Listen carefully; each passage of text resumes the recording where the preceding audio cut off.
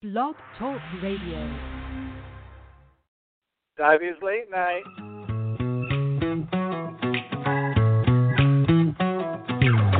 From the second that we walk in, you kind of make me want to leave. You let your eyes do the talking. It kind of makes me want to be alone with you, home with you, little love drunk stone with you. I need a minute, 'cause boy, you're giving me that feels like the tickle of the bubbles in a bottle of cheap champagne. And it feels like I'm getting into trouble, but I'm gonna do it anyway. And it feels like love in the morning, so good it's gone. It burns through my body all day. What can I say? Hey, you're giving me the feels, baby. Head down to my heels, baby. Hi, divas and dudes. Thank you for tuning in. I'm your host, Mr. Diva Bedek, and you're giving me the feels tonight. We're going to be talking about the challenges that people with diabetes face during the coronavirus with musical inspiration from country music's brightest star, Maren Morris. You just heard Maren on that song, The Feels, off her new album, Girl, courtesy of SONY Music.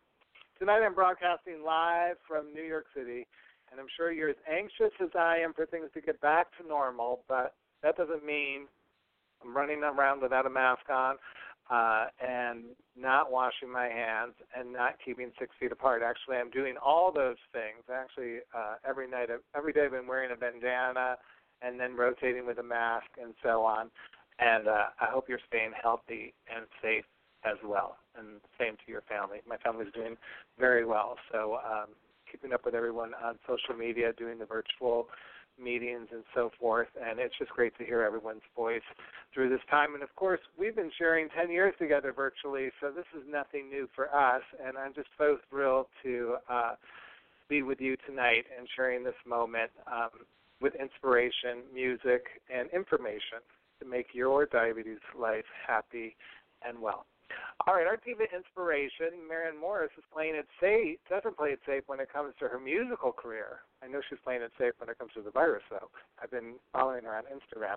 Instead, she opted to do things her own way on this new album entitled Girl, singing about independence, self-love, and the need to reach across the aisle to find common ground, but still maintaining a safe distance.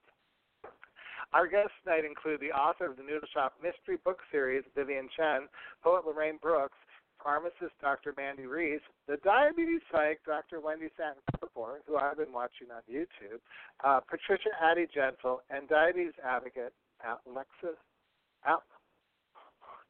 Gray. I'm tongue-tied tonight.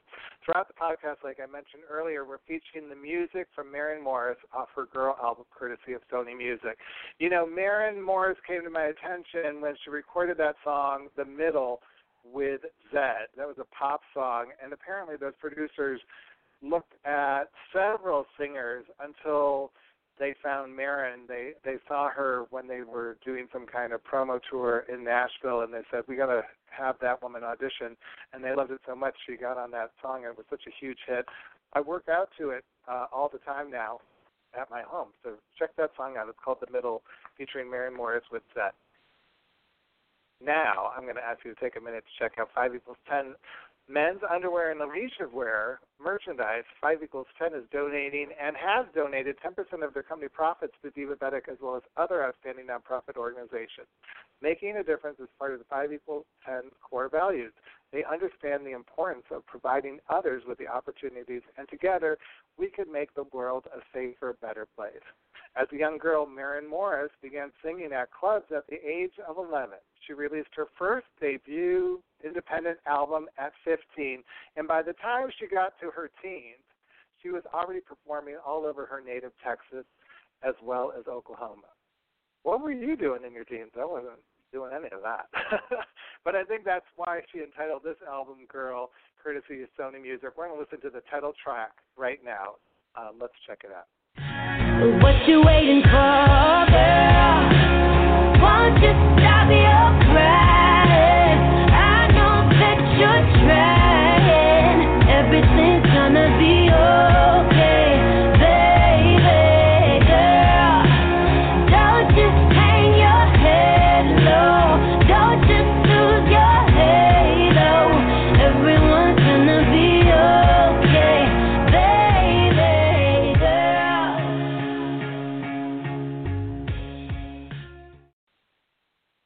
back to Diabetes Late Night. Tonight we're talking about coping with diabetes during the virus with musical inspiration from Maren Morris. Later on, I'll be talking about how to stay mentally strong with Dr. Wendy Satin Rapaport, as well as how to manage your medications during this virus. That's kind of been a trick for me. I'm living with psoriasis, and going to the pharmacy gets to be kind of problematic, as well as how do you manage those refills. But the question right now is, what have you been doing while you're sheltering in? I've been watching PBS NewsHour. You guys know I'm a huge fan of Judy Woodruff. I've also been streaming a couple shows that I really, really like. One is The Last Tango in Halifax. Strongly recommend that. Kidding with Jim Carrey, Gentleman Jack, and RuPaul's Drag Race. Not in that order. Plus, I've been reading cozy mysteries like The Murder Lo Mein by Vivien Chien for inspiration as I make my rewrites on the Diabetes Mystery podcast that we have scheduled for September, and I hope you tune in. But right now, I want to find out what everyone else is doing. So I thought we would check it out with our first guest. She's a mistress of the pen, and she's been filling her days cooking at home and sharing recipes on social media while she's sheltering in. Please welcome to the show, I guess we should say, Chef Lorraine Brooks. Hi, Lorraine. Hi, Matt. Good evening.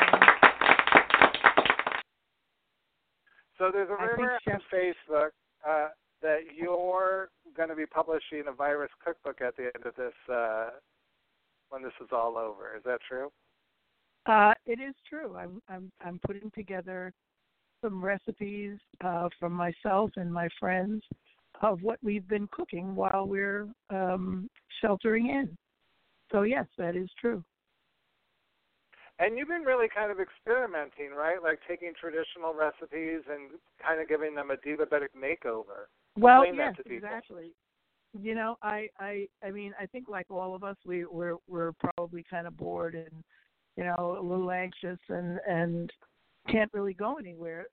So a lot of people I've noticed are posting online about that they've been eating more than they normally would, or they're not exercising as much as they normally would because they can't get to the gym or whatever.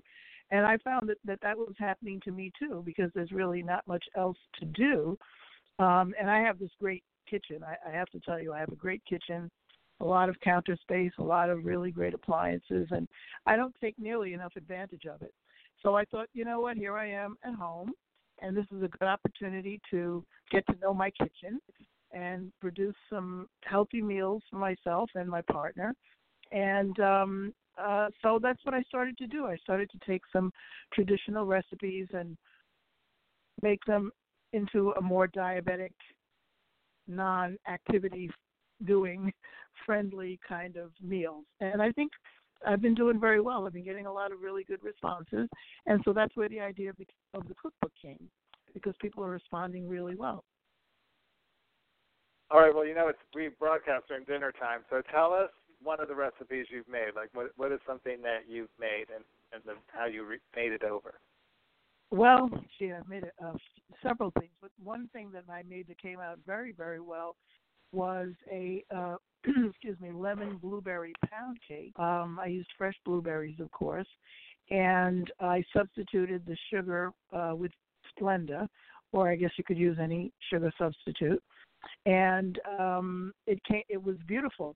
The recipe called for a glaze that you make with confectioner's sugar and lemon juice, but I didn't want to use the confectioner's sugar because that seemed like it was just overkill. So I left out the glaze entirely. And it was delicious. It was sweet enough.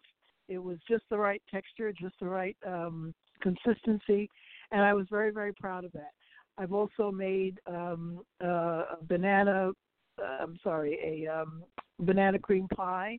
I've made a blueberry cheesecake. I've made brownies. I've made, tonight I made flounder francaise, and I served it with broccoli, and it was delicious, a little lemon and butter sauce. I made a leg of lamb for Easter. I mean, I've done so many different things, and it's really fun. I'm having a lot of fun, and it's filling up my days, and it's entertaining other people, and I'm very happy about the whole thing. I really am. And I know I could hear it in your voice. That's It sounds, now I'm hungry. I mean, the one thing I've been waiting, I want more than anything, because I've been cooking too, is a dishwasher, but I really want my dishwasher to look like Brad Pitt or Ricky Martin. Anyhow. All right, so you wrote a poem because I have been following you on social media, and I was seeing all these recipes, and so I said, Lorraine, can you write about this whole idea of cooking at home and preparing meals while we're going through this pan epidemic? And so you created something tonight. I'd love to hear you share your poem. I did. I wrote a poem especially about the cooking that I've been doing during the quarantine. And by the way, I do have a brand new dishwasher, and thank God for it, because I make a mess when I cook. So I'm very glad for my dishwasher. But my poem is called Alone in the Kitchen. I went to the kitchen to get me a snack, and then I thought, no, better put those chips back. I'm home in the morning, home all the day, and I can't keep on eating and eating this way. I've got to stay healthy in spite of the news, because food and drink are so easy to abuse. I'm bored and I'm worried, as all of us are. I'm eating my Skippy right out of the jar. But I didn't give up or succumb to defeat, and I started cooking good foods I can eat. Fresh fruits and vegetables, legumes and beans, broccoli, carrots, and cabbage and greens. I made a quiche, but it wasn't high fat. I learned how to substitute this for that. I made a cheesecake with Splenda instead, and there was no sugar in my banana bread. I made a stew and some soup and some fish without adding butter or oil to my dish. I'm doing my best. I'm not perfect, but still, instead of much salt, I use spices like dill. And I'm doing Zumba online for an hour so I don't lose all of my strength and my power. So I would suggest, while this quarantine goes, get out of your jammies and put on some clothes. Do something healthy, creative, and such, and the time spent alone won't bother you as much. For me, that was cooking. For you, maybe not.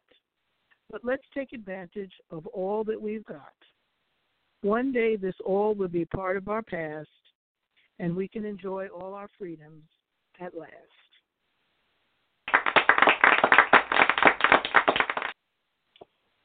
I love that, and as I said to you in a text earlier, you caught me with the Skippy out of the jar for sure. That really, that's very truthful. That's been a little bit of my experience. Well, I can't tell you how many times I've eaten Skippy right out of the jar. That is absolutely true. You know, we're all human and we do whatever we do, but I think at the end of the day, for me, I had to remind myself that just because I'm home and there's food all over the place and, you know, I'm bored, it doesn't mean I have to eat all the time. Or if I'm going to eat, I need to eat things that are still going to be in line with my meal plan for the day. So that's where all of this came from, and I'm glad I was able to share it. Thank you. I think that's great advice. And, you know, coming up, Dr. Wendy Satin Rapaport is going to be talking about a little bit about that roller coaster of the anxiety and stress and coping strategies to help other people. But that's great advice tonight, Lorraine. And we'll be posting your poem tomorrow on the blog at divabetic.org. Thank you so much. Wonderful. Thank you, Max. Have a good show. I'm looking forward to listening.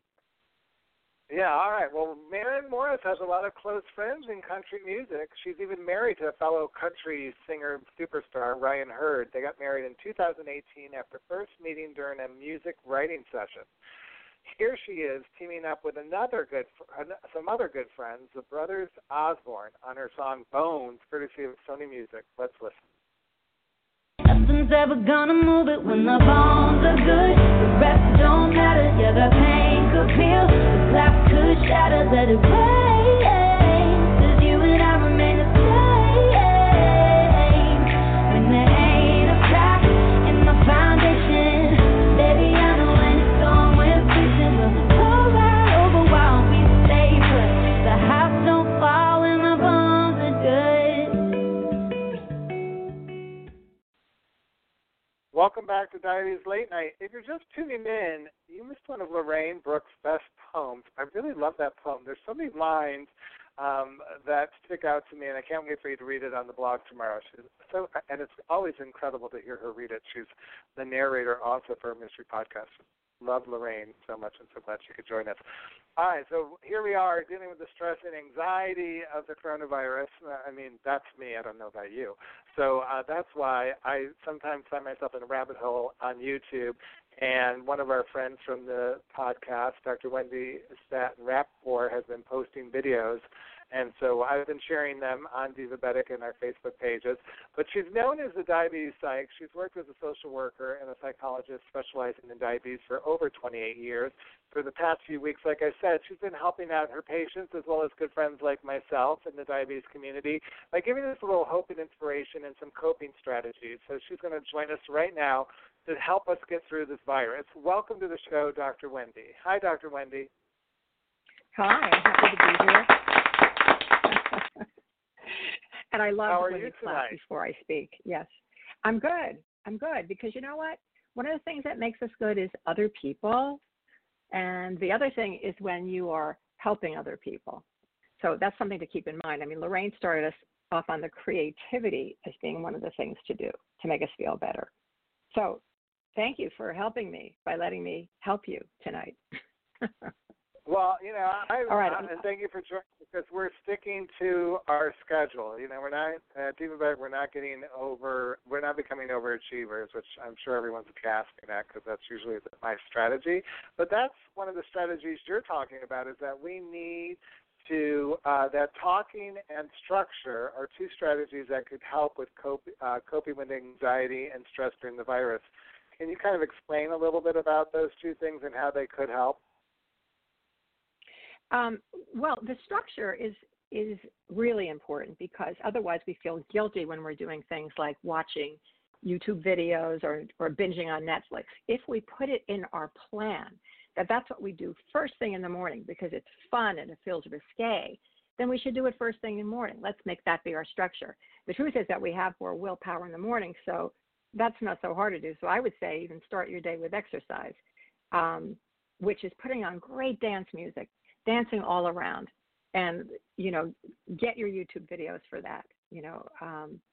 So that the structure gives us organization. Even if you know that you shower at 1 o'clock instead of 8:30 in the morning, right? That's structure too. So then you don't feel badly all morning that you haven't showered. And I definitely think you should change your pajamas twice a day, at least. But and of course use humor. Even if nobody else gets your jokes, it's still important to think funny. So should you write these things down like the night before? Like, is one of the tips to kind of like, should I take a pen and pencil or even go on my computer and just kind of outline my day when I'm home? Like, or should I just, like you're saying, do a general kind of guidepost where I say, tomorrow morning I'm going to exercise, then I'm going to do some of my correspondence, and then I'll take my shower, and so on and so on. Well, whatever feels good for people, I like the idea of writing it down because then you don't feel guilty. Like if your goal is that you don't do any work or anything productive, that your project for the morning is play, then you don't feel like you messed up. So even saying it ahead of time the day before, makes you in charge, gives you choice, gives you control over what you do with your life. And we are all looking for control, not to mention diabetes control, which, by the way, is so important now because, number one, it improves your mood. But also when you look at listen, for myself as a person, I just found out I was older. I'm elderly now. I never even knew that, but I've been listening to it on TV, so now I'm elderly. Then you hear, all of you with diabetes, you're more risk-taking from diabetes. But I'll tell you what I think about that. I don't think it's accurate. I think people who have poorly controlled diabetes may be at more risk. I don't think people who are happy because they're taking care of themselves or actually have relatively good outcomes, not perfect, they're improving their immune systems. So I think important for us, very much so, to use that structure that we're talking about to control our diabetes. That's the one thing we can. But you're also bringing up an important point.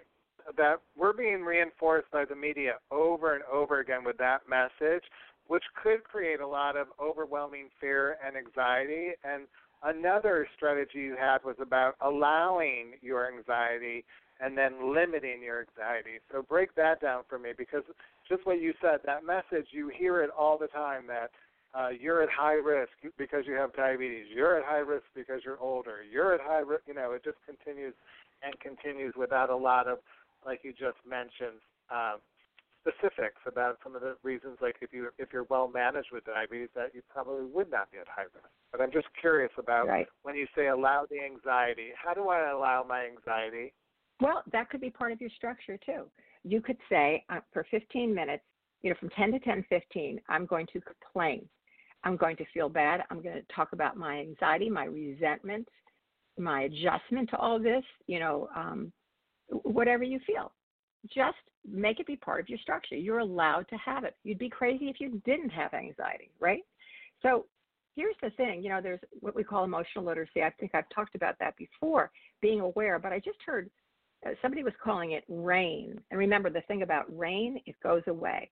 So what RAIN stands for is recognize your anxiety or your depression or your bad feeling. Allow it, that's the A. The I is investigate it. Figure out, where is this coming from? And the last, the N for RAIN, is nurture yourself. Nurture yourself, nurture. And nurture does not mean, you know, go into the skippies. I like GIF, by the way. And one of my behavioral changes is that I didn't realize you weren't supposed to eat out of the jar because it's my jar. But what I've done is I never take a tablespoon anymore. I only use a teaspoon. So I'm already taking less. So if we recognize our feelings and allow them and do it at a timely manner, same time every day. And then if you don't feel like being upset, then don't do it. But you left time for it, and you don't have to choose to fill that time. Because we can manage. Remember, feelings pass, and resilience is something which can be learned. And that, you know, one of the ways that we do resilience is through social connection. Now, we can connect. Zoom, Zoom, Zoom. We are connecting. Therapy, finding purpose, and what Lorraine's done is something wonderful. She's being creative. That's another thing. Being creative. Find something creative so that you have a way to express all these feelings that you're having, because we're all having them. And then the other is keep on thinking of the big picture. This will be done. And think about it. All of you who have had diabetes or somebody in your family, how did you ever adjust? But, oh, my God, you did, right? And could you do it better? Well, then use this crisis time to say, let me control, and choose to control something now. All right. Well, another thing is this whole close quarters thing with our soulmates and our family members. And apparently, the New York Post reported that lawyers are getting an influx of couples calling who are sick and tired of being around each other, and I can't wait for the courts to open to file for divorce. So I'm just curious, like, now that we're spending so much time together in close quarters with our loved ones, are there any tips for kind of managing how you manage your time when they're going through the anxiety and other things that you were just talking about? Like, what would you say to someone who's just going up the walls from their partner, you know, the anxiety and stress that their partner keeps kind of turning around and sending to them? Well, you know, first of all, one of the things I do think is important is at this time, is that we consider therapy. Telecommunication has just passed. That there is permission for people to, like, in other words, as a therapist, I'm not allowed to have anybody come into my office, but I can talk on the phone and do FaceTime or Zoom.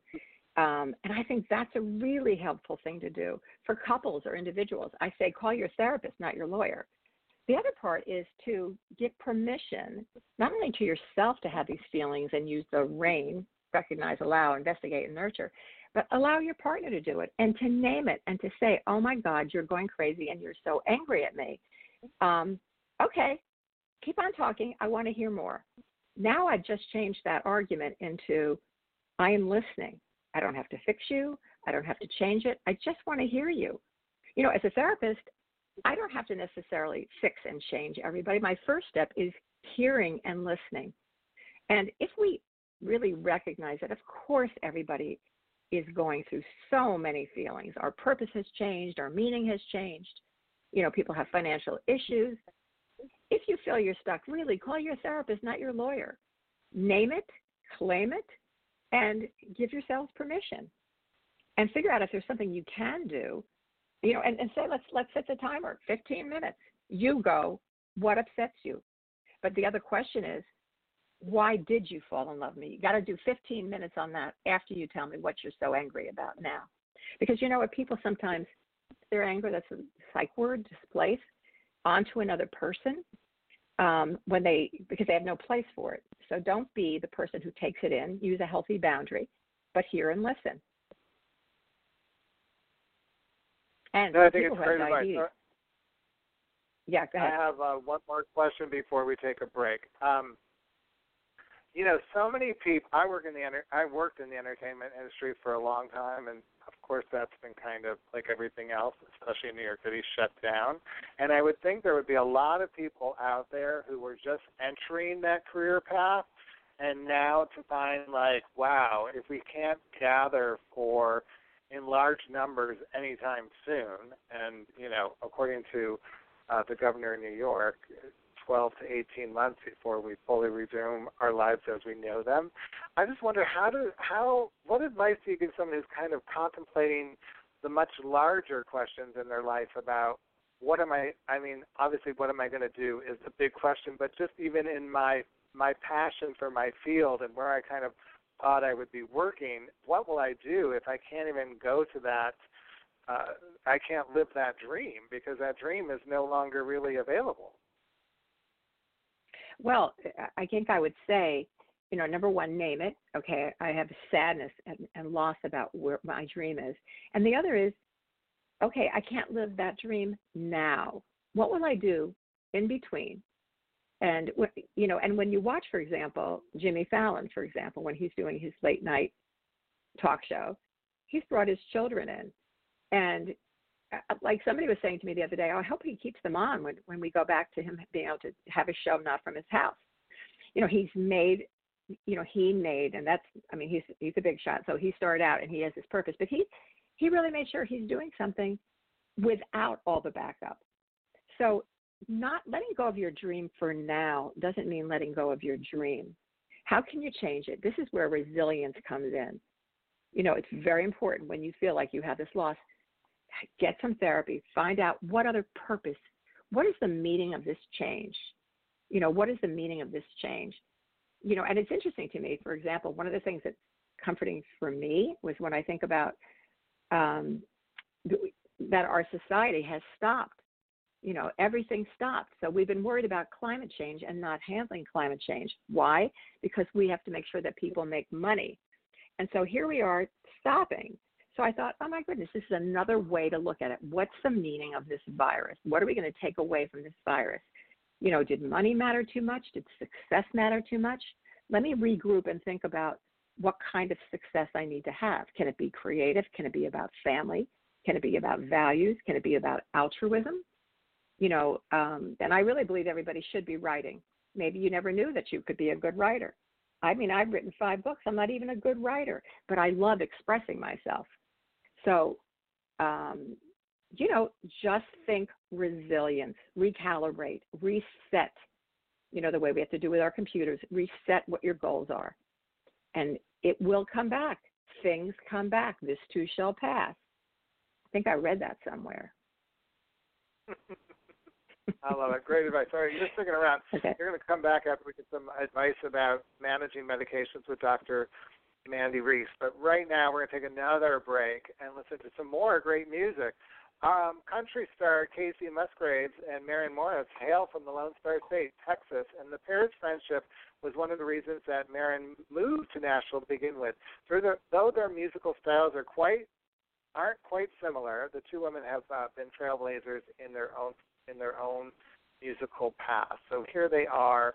Here's another reason why Maren Morris is such good friends with so many country artists. She sings about them. Here's the song, All My Favorite People, courtesy of SONY Music. Let's listen. RSVP. Bring your love to me. Yeah, it's an open invitation to an all-night situation. If I'm where you wanna be, RSVP. I'm a fun party.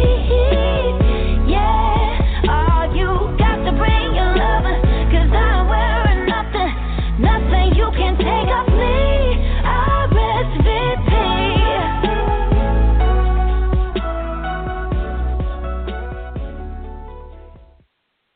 Welcome back to Diabetes Late Night. Well, I'm going to use the 15-minute rule because we're having audio problems here at Diva Talk Radio. That was RSVP. That wasn't the song we were supposed to play because our the way we're loading it in our studio is, I don't know, it's on the fritz, I guess, for lack of a better word. That just tells you how technically savvy I am. Anyhow, Dr. Wendy just told me 15 minutes. I'm not going to let it rain on my parade, and I wrote down RAIN, and I have some of the reasons it stands for, but we'll do a refresher course in a minute. But right now, I thought it was important to kind of talk about what's going on with our medications. I mean, if you're like me, you don't want to keep taking trips to the pharmacy if you don't have to. So we wanted to bring back a certified diabetes educator who happens to be a pharmacist. She's been on the show many times before. I always find her very insightful and makes it easy for me to understand. So please welcome to the show, Dr. Mandy Reece. Hi, Dr. Mandy. Hi, I'm so happy to join in tonight. We couldn't hear you over that standing ovation. I'm sorry. Oh. We're glad to have you back. I'm so happy to join in tonight. Yes. This is I want to get right to this because this is kind of a problem, I think, for how you're dealing with your prescriptions. I mean, if I don't want to go to the pharmacy, do I go online? It's just and I want to be honest, like this has happened to me. I'm on medications for my psoriasis, and I heard that I could ask for a second refill so I don't have to make multiple trips to the pharmacy because, you know, we're sheltering in here in New York City. So I went to my pharmacy and I said, can I get a second refill on this just so I don't have to come back in another 3 weeks? And they said, no, your insurance won't do that. So what do you do when that happens? And feel free to give more advice off of that. Okay, sure. That's a tough situation because I know in many states pharmacy rules are being loosened so that people can be given, 90-day supply rather than a 30-day supply. And what I would do in that situation is I would contact my healthcare provider who prescribes the medication and ask them to send an updated prescription to the pharmacy for a 90-day supply, and the insurance company will be required to pay for it. And then the other option, the other thing I would do too is if you continue to have an issue, I would contact your insurance commissioner for the state of New York and file a complaint with the insurance company because insurance companies, they are supposed to, if the provider is going to change the prescription to a 90-day supply, they should fill it. I mean, they should allow it to be filled. And how do you feel about online delivery orders? I mean, is it smart for a lot of people with diabetes right now to go to online delivery? Yeah, so I would say right now is probably an ideal time to switch to mail order pharmacy where they send it to you. I would say the one sort of caveat with the mail order pharmacy is that it can take up to 14 days for the processing and delivering of the medication, which can be frustrating. So folks need to definitely plan ahead for that. The other option is many times local pharmacies, locally independent pharmacies will actually have a delivery service, so where they deliver the medications to you. All right, and let's talk about reusing some of our supplies because in this moment, again, a lot of people might not have the money to picture Lancets, strips, everything. So I just want to talk about this for a minute, like how are there any kind of basic guidelines with reusing your Lancet? So, while I don't typically encourage folks to do that, I do know that there are times when that's necessary, reusing the Lancets. So I'll typically tell folks, make sure you clean your finger really well. You can clean the needle with some rubbing alcohol, and try to, if at all possible, change out that Lancet at least once a day, because there is, at some of the stores, you can get Lancets fairly inexpensively.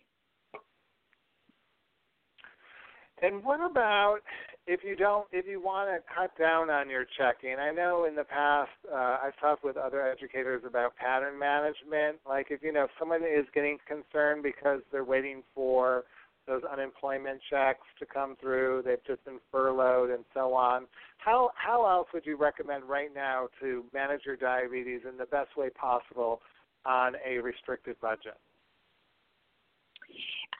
So I would check to see if there's any local resources in the community to help with checking, to help get resources for checking blood sugar.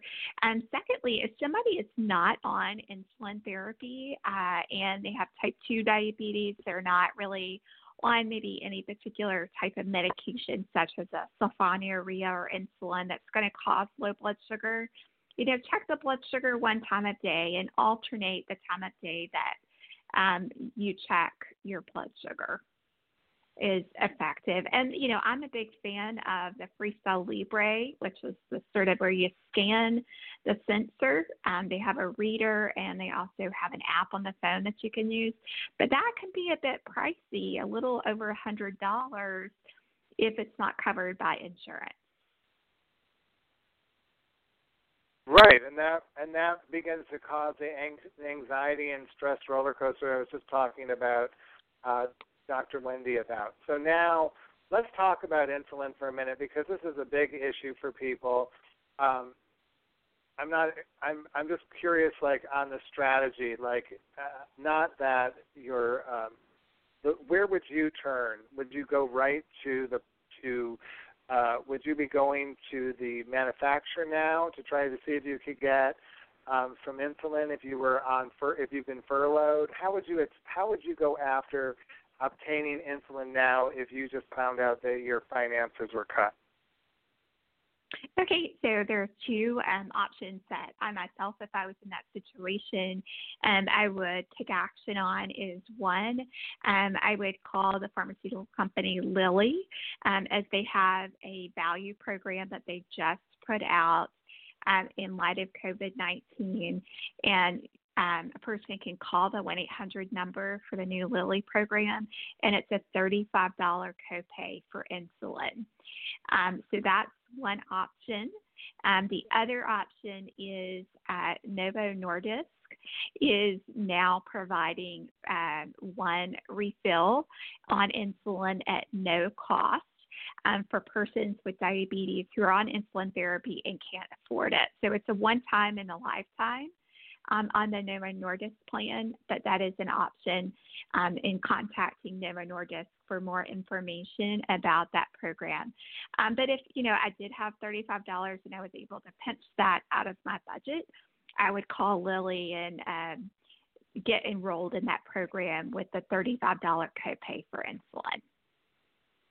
And what advice do you give someone who, if they did that, and let's say they switched their insulins? Because sometimes I've heard through multiple diabetic gatherings and things that when you switch your brand of insulin, people have had problems. And I'm just curious if you have any advice on that when you're switching brands, because I feel that is something that people are sensitive to. Sure. Yeah, and that's a really good point. And so the insulin such as like mealtime insulin such as Humalog U100, Novolog, Apidra are technically equivalent in many senses, although the drug molecule itself is different for each one of them in terms of their onset, when it peaks, how long it works for. It's very similar for those. The person's, an individual's response to each of those insulins is going to be different. So one person could tolerate Novolog really well, get a good response to that insulin therapy, but not get the same response from Humalog or Apidra. So their dose may have to be adjusted when switching from one brand to another brand. And then sometimes there could be the risk of a person could have some type of skin rash from one insulin as compared to another insulin. But I do advise folks who have been injecting insulin in their abdominal or their belly area for a while, make sure you're rotating. Because I have actually seen in clinics some patients that keep injecting in that same area in the abdominal or the stomach area, and they start to get infections in the area. So it's important to rotate around to prevent that irritation. And is there a general time frame that if I switch to insulins and it's not working for me, that you would tell me, give it X amount of time max and maybe it will get better? Or is the protocol for me, I'm going to be frustrated and angry about this because I've heard this from other women in diabetic. Is there an alternative? You know what I'm saying? Like, is there a time frame that maybe things will get better if I'm switching the site, like you just said, where I do the injections? Is there anything else I could know? Yeah, so I would say give it 1 or 2 weeks to see how the blood sugar is responding to the different insulins. I'd say give it at least a couple of weeks. Now, if a person were to start having skin reactions to an insulin and it's not in an area where they've been injecting a lot, that needs to be addressed within just a few days. A person doesn't need to keep injecting insulin if they're getting an allergic type reaction on their skin. Okay, so now I have 2 more questions for you. You're kind of in the hot seat tonight because these are things that I'm interested in talking about. So one of the interviews we had last year was was regarding Kevin's Law, which was about the idea of an expired prescription for insulin. And so this man, Kevin, went on New Year's Eve and he went to get to fill his prescription, and it was expired, and he did not have insurance, and so the pharmacy could not fill the prescription, and he could not get in touch with the doctor. So, and it did have tragic consequences. I understand now that 14, maybe 17 states have kind of changed the laws regarding this, and now that people with life-saving medications like insulin can get an expired prescription refilled for 30 days with a 30-day quantity. Do you know anything about this, and can you kind of share a little bit of the background if you do? Sure. I mean, I've heard of it. I've heard of that law, and I don't know a lot of in-depth about it, but I will say quite often pharmacies also have policies so that patients can get, life-altering medications, get those refilled enough to get them through, because really no person should leave the pharmacy without their life-saving medication. I would say in his case, and I will say this is not exactly the same, but for a person that comes to the pharmacy, they need a refill, they lost their job, they can't afford it, 2 options, I would go with that. One, I would look at contacting Novo Nordisk for that patient to get access to that insulin that they desperately need, because they do have a program in place to address that. Second, Walmart actually has a Rely On brand insulin, which is actually made by Novo Nordisk, which is human insulin, and that's available for $25 a vial. And I think it's like $42 for the pen. So that's a whole, Dr. Mandy, that's a whole issue with people saying insulin for all. And when people talk about the outrageous prices of insulin, and then people come right back and say, oh, but Walmart is offering this one for $25. What's the big deal? And like we were just talking about it a minute ago, it is a big deal if I can't get my prescription for insulin with the brand I want, that my body works best with, that I'm now being asked to go from driving a Mercedes to I owned a Chevette, so a Chevette. You know what I mean? So, I mean, like, there is, I'm not arguing with you. I'm just saying, like, this is an issue for people because I just feel like people cut people at the knees making this argument by saying there's a $25 insulin on the market. Why can't you just get it? And the reality is, like you just explained a little bit earlier, all insulins aren't created equal, and so that really isn't a solution for everyone. Do you agree or disagree? And I completely agree with you. It is not an answer for every person out there. Those insulins do work differently than the insulins that are analog insulins. They use different technology to make it, particularly for persons with type 1. And how those insulins just work from a sort of pharmacokinetics kind of in the body, how they work is different. So in a case like that, I would say you just to get them through. But you know what? There's so many programs there now, and I will tell you, I deal with this day in and day out in the clinic. There are patients that I help them apply for patient assistance. There's a gentleman recently that ran out of his health insurance or lost his job, didn't have health insurance. So I worked with him to apply for patient assistance to get some of these analog insulins so he could get the insulin he wanted. I also provided samples through the office so that he could get what he needed. So there's programs out there such as the Lilly program. So again, and the providers also, you know, when we talk about the anxiety and stress related to the virus, these extend past that, and it seems like even more so where it's exponentially gotten worse on some of these levels, especially with people who are on insulin therapy and trying to adjust to how they're going to stay alive given the new financial normal. Yes. And I do want to mention that this is important to note with the new Lilly program that they just rolled out because of COVID-19, and I know it's not the end-all, be-all solution, but that $35 copay is for people with or without health insurance. Oh, great. Okay. So all right. So we're going to wrap up with a fun question that I wanted to ask you. You heard, again, I'm going to be talking about our past guests all evening, but Dr. Wendy said you've got to start writing. You know, everyone should be writing. I have been writing. Everyone should have a huge gasp right now because I'm afraid of what I could be writing about. I'm working on a new mystery podcast. I am fascinated about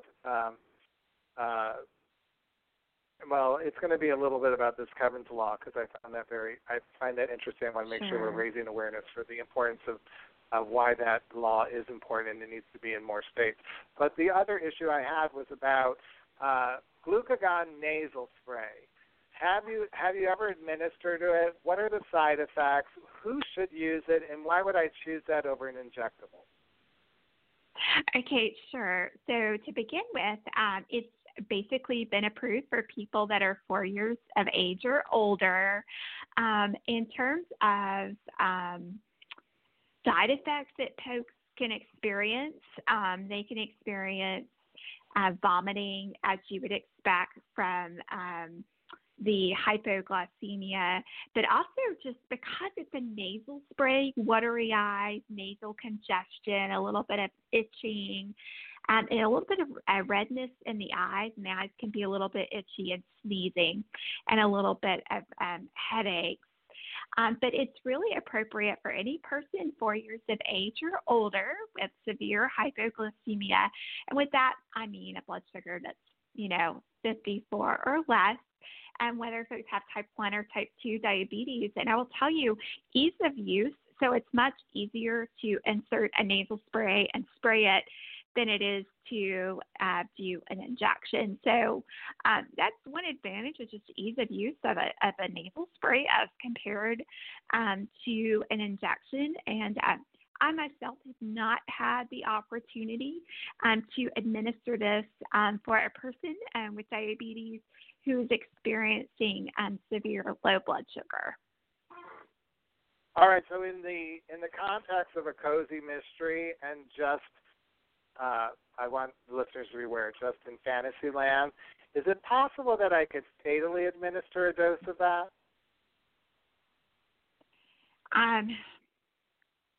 It would be very difficult to fatally administer that. I'm not going to say it could never happen because I don't like to say never, but it would be quite difficult. That's a good cliffhanger, and you know why? Because my next guest, Patricia Addie-Gentle, will be on the crime scene when something like this happens. So that was really wonderful, Dr. Mandy. Thank you again for answering all my questions and the questions of our listeners regarding what's going on with the virus. And if it's continuing in May, I hope you join us again.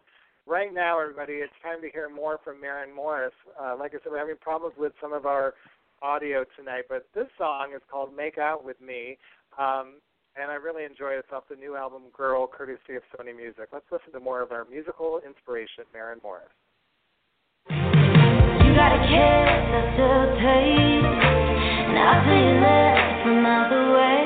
I got one more minute of this message to burn. I hope you get it, 'cause I mean every word. So text when you touch down, straight to my place now. These nights without you been so hard to sleep.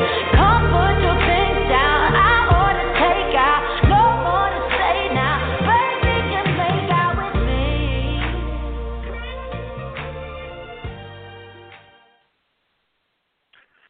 Well, you know, if you're like me, welcome back to Diabetes Late Night. I'm your host, Mr. Diva, and if you're like me, then you always look forward to hearing from our next guest who's been on the program for the last 10 years. Please welcome to the show, Patricia Addie-Gentle. Hi, Patricia. Hi, Max. Happy to be here. I hope you were taking notes because I was kind of giving you some secrets to next year's murder mystery on the show. So with Dr. Mandy right there. So I'm writing as Dr. Wendy told me, and I'm sure she's going to regret that next year when we come out with this murder mystery. But in the meantime, I hope you were taking notes during that last segment. How are you holding up through the murder? Yes, I heard that. Sounds like next year is going to be quite interesting. Well, you'll be there on the scene, and actually you'll be at rehearsal next week when we rehearse for this year's podcast. You know, one of the things that everyone's thinking about during the virus is what we have in common. And so I wanted to talk a little bit with you for a minute before we meet our diva guest tonight, Alexis, about what people have in common regarding diabetes, because, you know, we always get so siloed and want to differentiate things. Now, a lot of people are saying, according to a study in the Lancet Diabetes and Endocrinology, that adults with diabetes might not just have 2 or 3 or 4 types, that would be type 1, type 2, gestational prediabetes, but there actually could be categorized as 5 types, and that's just between type 1 and type 2. What is that all about? Well, Max, I was very amazed to get information concerning how diabetes is looked at now by some as disease clusters. And so they cluster them in cluster 1, cluster 2, cluster 3, cluster 4, and cluster 5. And so the different clusters are kind of different in that in cluster 1, they're looking at severe autoimmune diabetes, usually known as type 1, and it's characterized by insulin deficiency and by the presence of autoantibodies. So in this particular cluster, about 6 to 15% of the subjects were identified to have that. So cluster 2 is severe insulin deficient diabetes. It's characterized by younger age, by insulin deficiency, by poor metabolic control, but there are no autoantibodies. And so in this one, 9 to 20% of subjects were identified. Cluster 3 is severe insulin-resistant diabetes. And with this one, there's significantly higher risk of kidney disease, and it was identified with 11 to 17% of the participants. Cluster 4 is mild obesity-related diabetes, most common in obese individuals. And this particular group was affected, 18 to 23% of subjects were affected. And then in Cluster 5, we're looking at mild age-related diabetes. It's the most common that you see in elderly individuals. And it's the most common form and affects 30 to 47% of the subjects. All of these are adult subjects. And at the end of the day, what does that mean? Like, are we, I'm realizing that the last Cluster 5 is the vast majority of people, or almost twice as much frequency, have what you call the mild age-related diabetes. What did you take away from this? Is this going to help people? Is this going to make it more confusing? Is this going to add more chaos to people's lives? Or is this going to help simplify matters? I kind of feel like it's a little bit confusing, but for the consumer, however, I don't know if that language should be used by medical professionals, but in treatment and in the pathophysiology, when a provider is looking at it with those distinct types of characteristics, it may be a little easier to treat, a little more on point types of treatment. Well, that would be interesting because, Patricia, as you know, our next guest is a brand spanking new diabetes advocate who's living with type 1 diabetes. I'll be curious to hear what she thinks of these clusters, which, when you were saying it, reminded me of the Hunger Games in the different districts, but that was a weird comparison. Anyhow, that's not important. What's important is we're about to meet our special guest, Alexis, right now. She's a diabetes advocate. She's kicking off a whole new coaching program, and she's here to tell us about it. Please welcome to the show, Alexis Gray. Hi, Alexis. How are you? Hey, I'm doing good. How are you doing today? Good. Help yourself to some of Lorraine Brooks' fabulous lemon pound cake with half the sugar. She made that for us earlier. Yeah, she was going to do a glaze, but she said she didn't want to use confectionery sugar, so she's serving it plain. I think it's delicious. All right, so wonderful. Alexis, we're so glad to have you on the show, and we're thrilled that you're dedicating some of your time and energy to helping others living with diabetes. I want to talk about, first of all, how are you coping with type 1 diabetes during the virus? Well, it doesn't really stop me. One thing I can say about the virus is that a lot of people panic whenever they hear diabetic and another disease because, we're predisposed as it is already. We already have an autoimmune disease being type 1, and then type 2s also suffer with health issues as well, just for the fact that we have a lot of the same issues, different mechanisms of action, of course, but most people get super, super nervous. It's really about just keeping yourself clean and protecting yourself as much as possible. So wearing a mask, from the studies that I've read, can help, and then you have other people who say it doesn't really make a difference. My thing is just try to be as clean as possible. Always wash your hands and try to keep the social distancing to a minimum. If you can store food, do that. If you can't, do the very best you can to just not be around as many people as possible during these times. A lot of people focus on the wrong thing, which is one of the things that I focus on, that depression, mindset. When you're focused on the problem, then that's where you stay. You have to focus on the solution. That's the only way to get out of it. I love it. All right, so now share a little bit about your initial diagnosis of type 1 diabetes with everyone so we can become more familiar with your story. So I don't really have a complete memory myself of how I was diagnosed. I've heard a bunch of stories. I was diagnosed at 5 years old.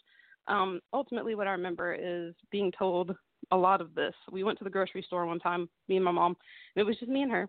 We turned down one of the little grocery aisles, and apparently when we got down that aisle, I started acting funny. I ran into the side of the groceries on the right side. I would keep walking, knock things off the shelf, change direction, go over to the other side of the shelf, and knock some things off of there. And I just kind of kept going. Mom was panicking until I got to the end, and apparently that's where I passed out. She just dropped everything, picked me up, threw me in the car, and called 911, sped down there. I'm not entirely sure how we got to the hospital, but we got there, and ultimately that's where I was diagnosed with type 1 diabetes. After I was stable, of course, they moved me to the child unit. And unlike what a lot of people say about being diagnosed, they have horror stories. My time in the hospital at that point wasn't so bad. The nurses were really, really kind. Everybody was really friendly. We even had a giant playroom on that particular floor.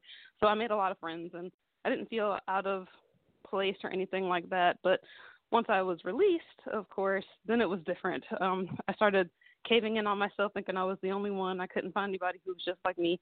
I struggled with that for several years, and here we are. So my diagnosis, I'm not entirely sure how it happened, but that's what I do know. I want to just take a minute because you mentioned healthcare workers, and it's 7 o'clock right now on the East Coast where we're broadcasting. So there's a lot of noise outside my window in New York City because this is when we're all appreciating healthcare workers around the country as well as around the globe for everything they're doing during the virus to help all the rest of us stay healthy and safe. And I'm staying in and sheltering in because they're going to work to make sure the rest of us stay healthy. So I'm sorry to interrupt, but I just had to do it because I could hear them screaming out my window, and I wish I could share that with everyone on Blog Talk. So, Alexis, I mean, this is a pivotal moment, though. The care you got from those healthcare workers are really what's inspiring you to want to become an advocate. And so when you think about it, like you were just saying, what are some of the takeaways that you think, that you're going to strive for based on those healthcare workers that you met when you were 5? Some of the key takeaways is to always provide a smile. When I think about some of the stuff that we had to go through, being little kids, taking shots and things like that, being on schedule, I can remember one specific time where it was time for me to take my shot. I had just gone and done arts and crafts. I gave my mom my craft. I was really happy. And the nurse comes in. She's like, all right, now it's time to take your shot. And that's when my face fell, and I just kind of lugged myself up to the bed. And I was like, I really don't want to. She's like, I know, but it's okay.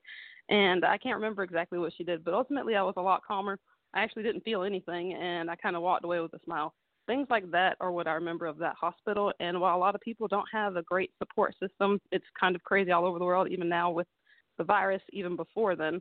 I want to be kind of that person that can stand up for people the way that those particular healthcare workers stood up for me. Not everybody has something like that.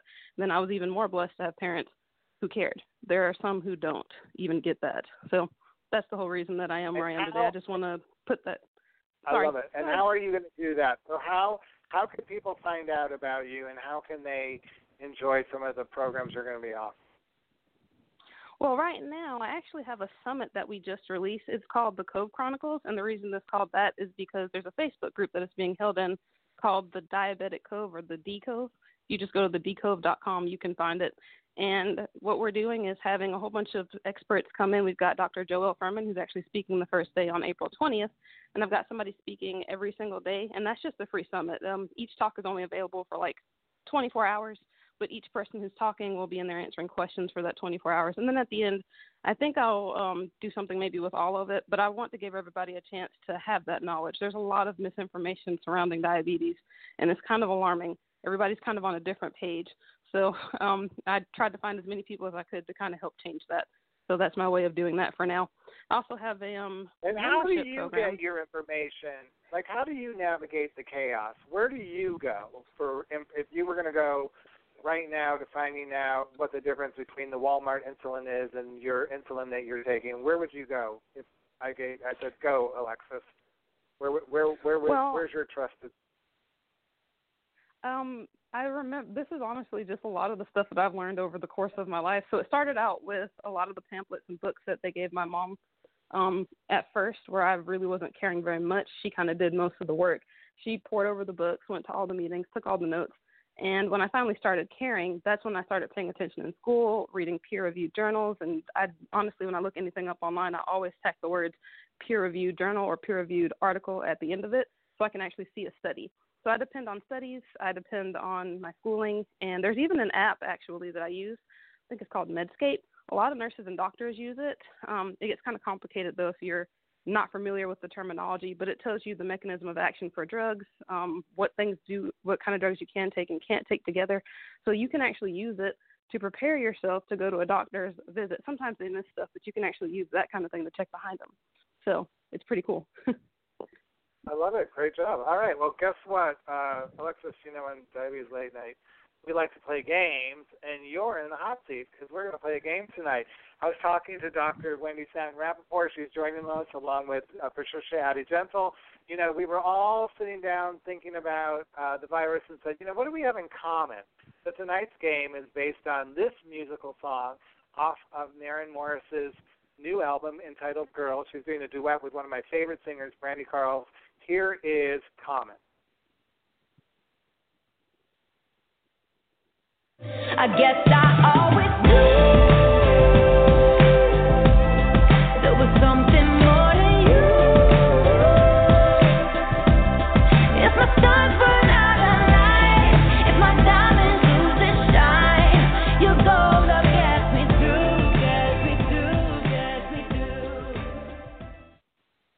All right, once again, we're having technical difficulties because of the virus. But that was Common, and so we're bringing in our wonderful panel. We've got Patricia, we've got Dr. Wendy, and we've got Lorraine, half-sugar lemon pound cake to enjoy. Alexis, you're helping us out, learn about how things are common between people living with diabetes. Are you ready to play this fabulous game? You really don't have a choice. Sure. Anyway, so. Okay, great. All right. What do all types of diabetes have in common? Is it A, your body doesn't make enough insulin? B, your body can't use the insulin it does produce? C, a combination of both A and B? I would like to say that it's B. Oh, all types. Go with I'm sorry, it would be C. You said all types? So you're saying it's C? Yes. What do all types of diabetes have in common? A, your body doesn't make enough insulin. B, your body can't use the insulin it produces. C, it's a combination of both A and B. Your final answer? It's going to be C. Patricia? Yes, you are absolutely correct. Oh. That's right. In type 1 diabetes, the body isn't making insulin, or insulin that can be used is not sufficient. And in type 2, you usually see a lot of insulin resistance where maybe someone may be making insulin, but they're unable to utilize it. Mm-hmm. So it is a combination, A and B. And Dr. Wendy, everyone with diabetes is stressed out, right? I mean, that's another thing they all have in common, especially with the initial diagnosis. Yes. So how do you handle that from the initial diagnosis? Yeah. I mean, do we go back to the rule of 15? What would you advise people who are dealing with that common emotion of anxiety and stress from a diabetes diagnosis? I think, really go back to the RAIN, recognize and honor. You would be crazy if you weren't angry and depressed about the illness. But it can't be your position statement in life. It has to be what you feel in your adjustment reaction. That's what we call it, an adjustment reaction. It's not mental health disorder. It's an adjustment reaction to a shock, a loss. So, look at Alexis. She became powerful. She took what changed her, and she decided to become powerful about it. And so I feel I'm very strong on this. If you get diagnosed with diabetes, you must see a psychologist immediately, or a coach or a social worker. You must see it immediately in the same way that you'd see a dietitian, because grieving and honestly understanding your emotions and your family's emotions and teaching the right conversation so that your mother doesn't say to you, did you test? She says, when you're done testing, why don't you come share it with me? Because the first one makes you feel guilty. The other one says, you've got a partner. And if somebody says to you, why are you eating that? You want to recognize your rage that someone is in your face telling you that, and you feel it for not 15 minutes. Sorry, Max, you got to shorten that one for 2 minutes. And then you say, you know what? I love that you care about me. When someone says to you, why are you eating that? You say, I love that you care about me. Now, mind your own business. No, that's not good. But I love that you care about me. Your rights. I'm eating because I'm stressed. Thank you. That's helpful. I think I'll just have half of it. That way, you are a team. You are a family. You don't have to be judged. We all, listen, the whole world uses food and alcohol when they shouldn't.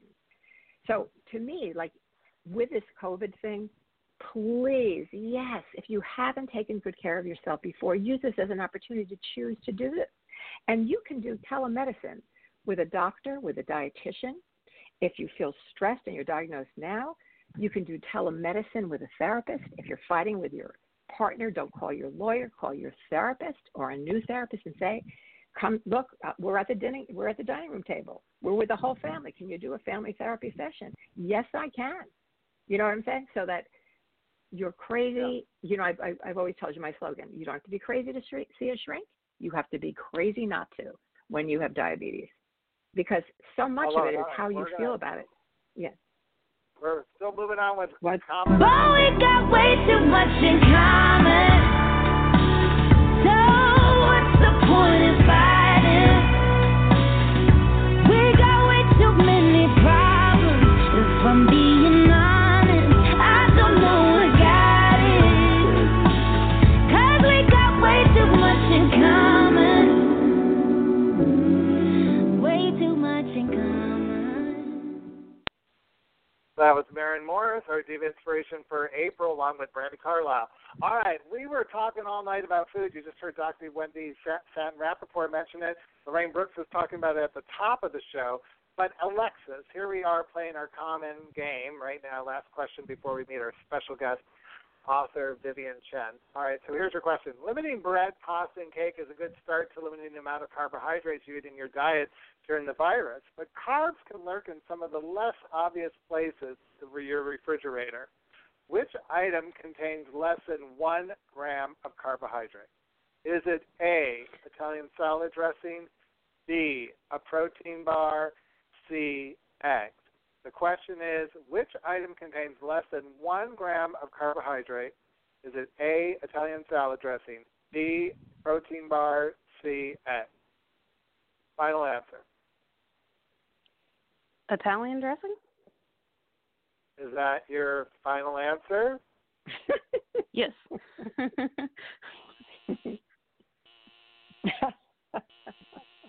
It's not working. It's not working. The answer, Patricia? The answer is actually eggs. Eggs have less than a gram of carbohydrate. But with eggs, you still have to be careful and manage your portion size because you do have some saturated fat there. But eggs are the least of those things that have the when you're looking at carbohydrates. Interesting. All right. Well, counting carbs is important, is it not, Alexis, with good diabetes management? It certainly is. It is, and I don't know about you, but I'm wondering if you ever had any noodles, because now it's time to welcome my final guest.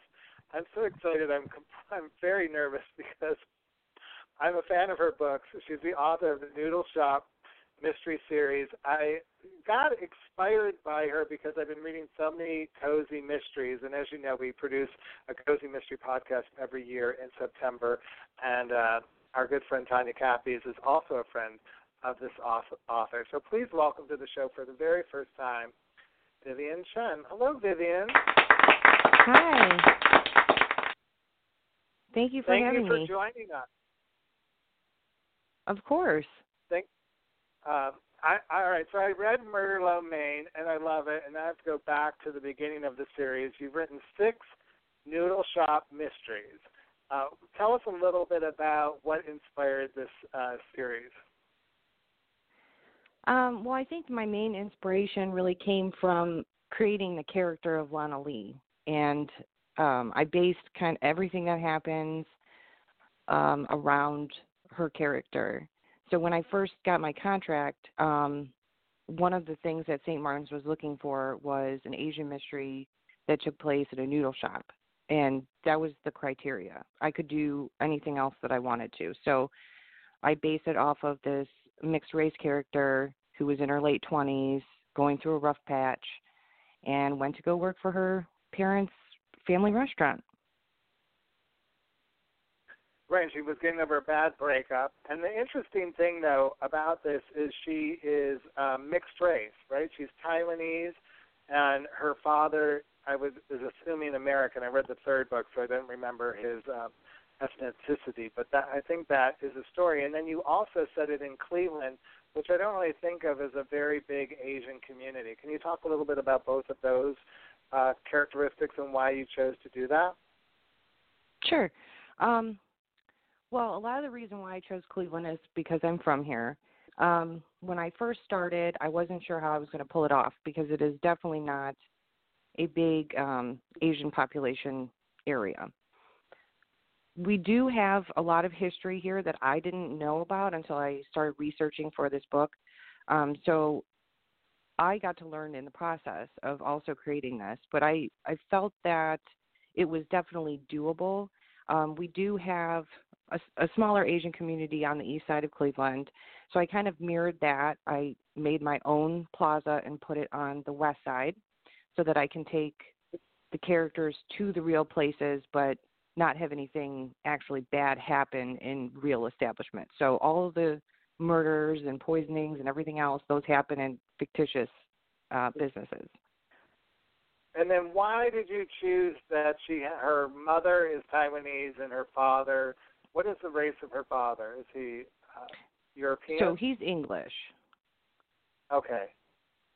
Is that your story too, or did you just come up with the idea of doing a mixed race lead character? Oh no, I'm mixed race too. My dad in real life is Italian though.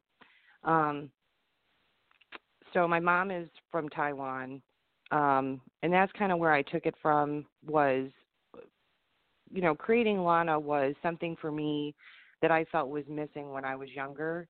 It was very hard to find mixed race characters, and the experience is very different.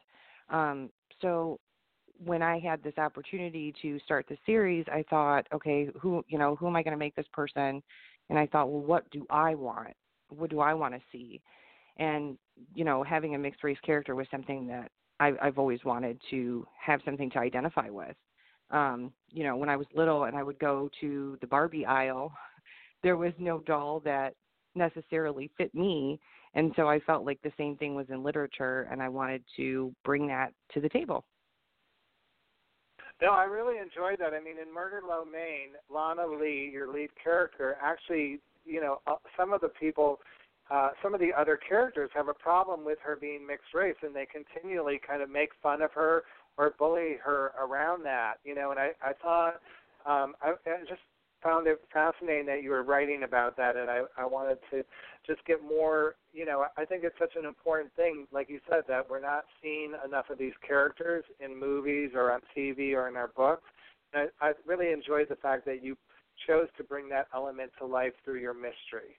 And this character has so much going on because she has a bad habit of acting before she leaves when she confronts people. So how do you come up with the idea of what kind of situation to put Lana Lee in? I kind of think she's a little bit of a rebel. She gets spurred by people telling her she can't do something.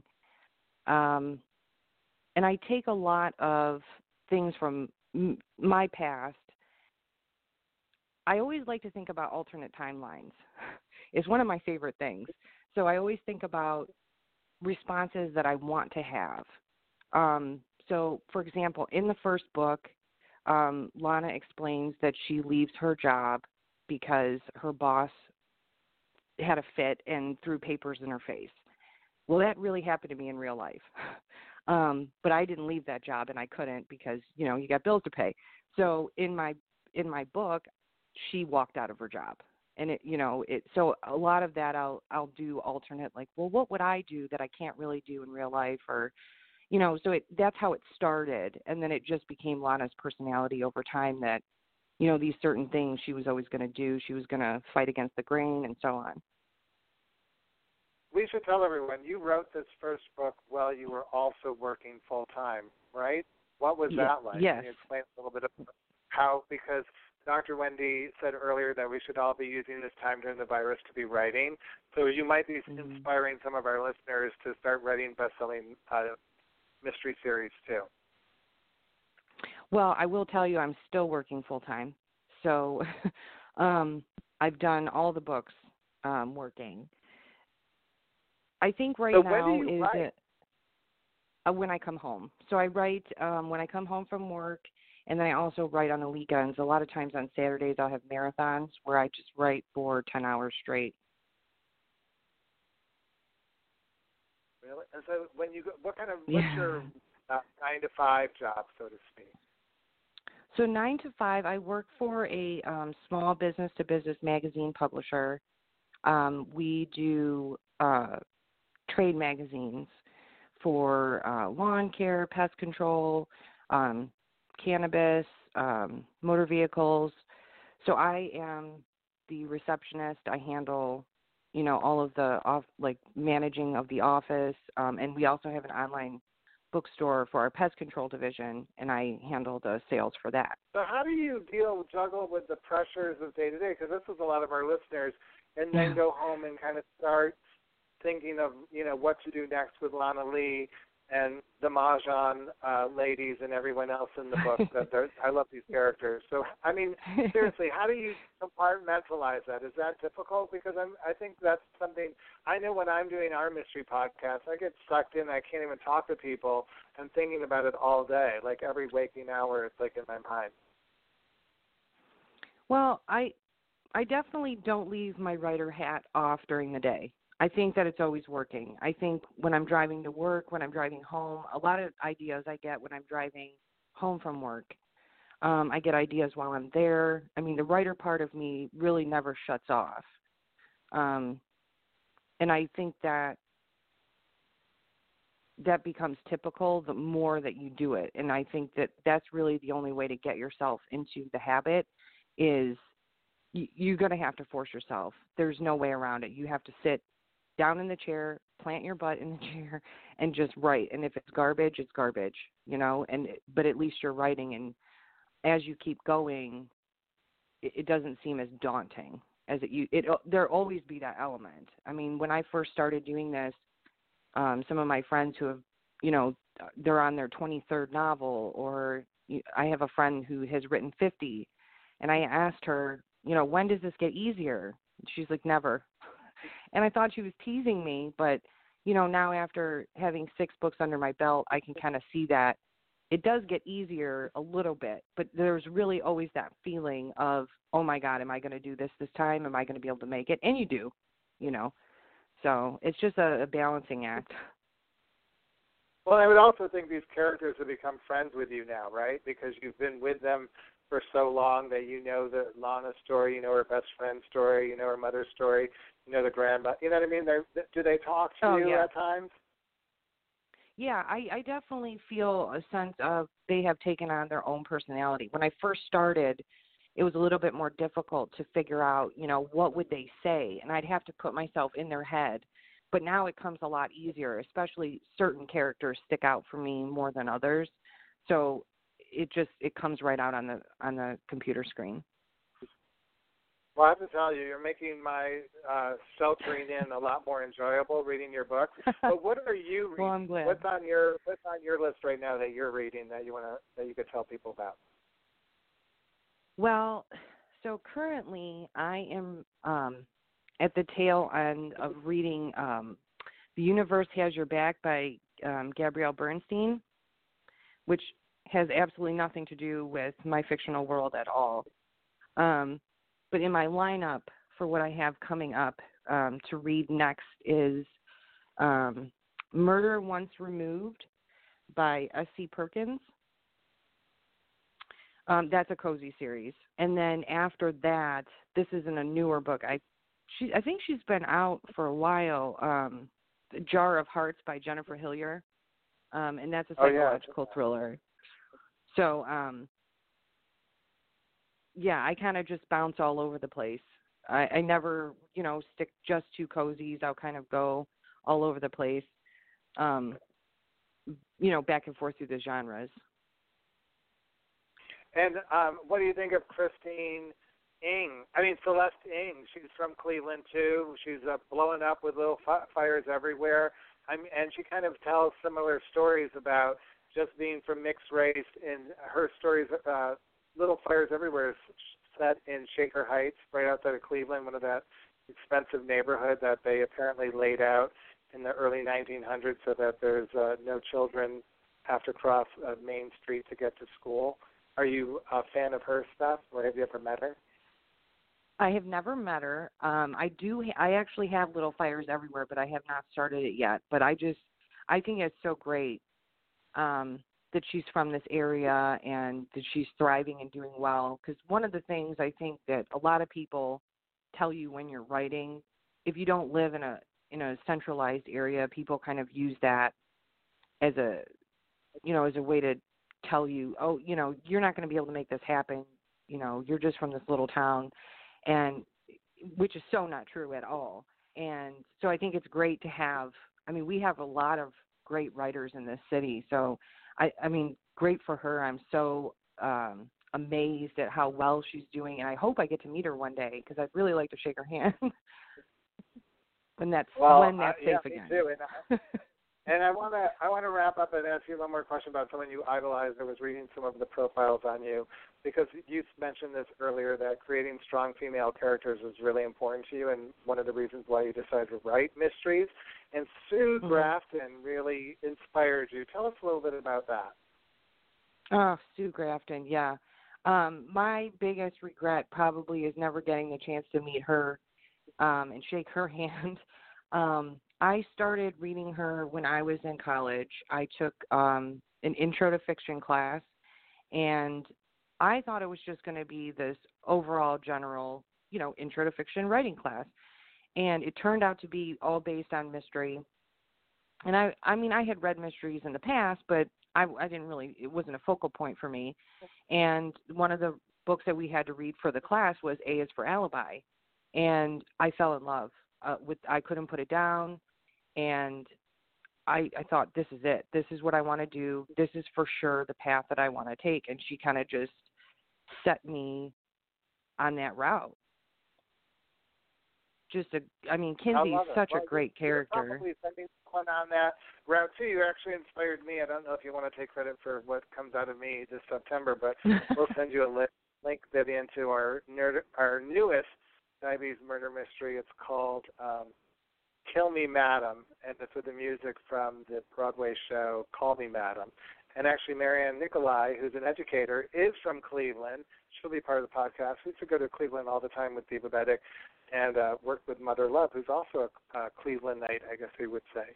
So thank you so much for joining us tonight and helping people get through the virus with your amazing books. There's 6 songs, so thank you so much. I want to thank all my guests for being a part of Diabetes Late Night tonight. Make sure to tune in May when we're playing music from Dionne Warwick. In the meantime, visit our Facebook page and check out all my videos on Mr. Diva Beck's YouTube channel. We're going to close the show with Maren Morris's latest song, A Song for Everything, courtesy of SONY Music. Have a great night, everyone. What's your time machine? Is it Springsteen or Teenage Dream? What's your takes you back? Your first falling in love soundtrack. When you were looking for the words, somebody said it first, so you didn't have to. It was looking right at you. One passed you through love, one rocked you through lonely mixtapes. Your heartbreak and made you feel holy. For the hits and the misses, for the fire and rain. Close your eyes and listen, 'cause there's a song for everything. Yeah, there's a song for everything. My first lighter up was back when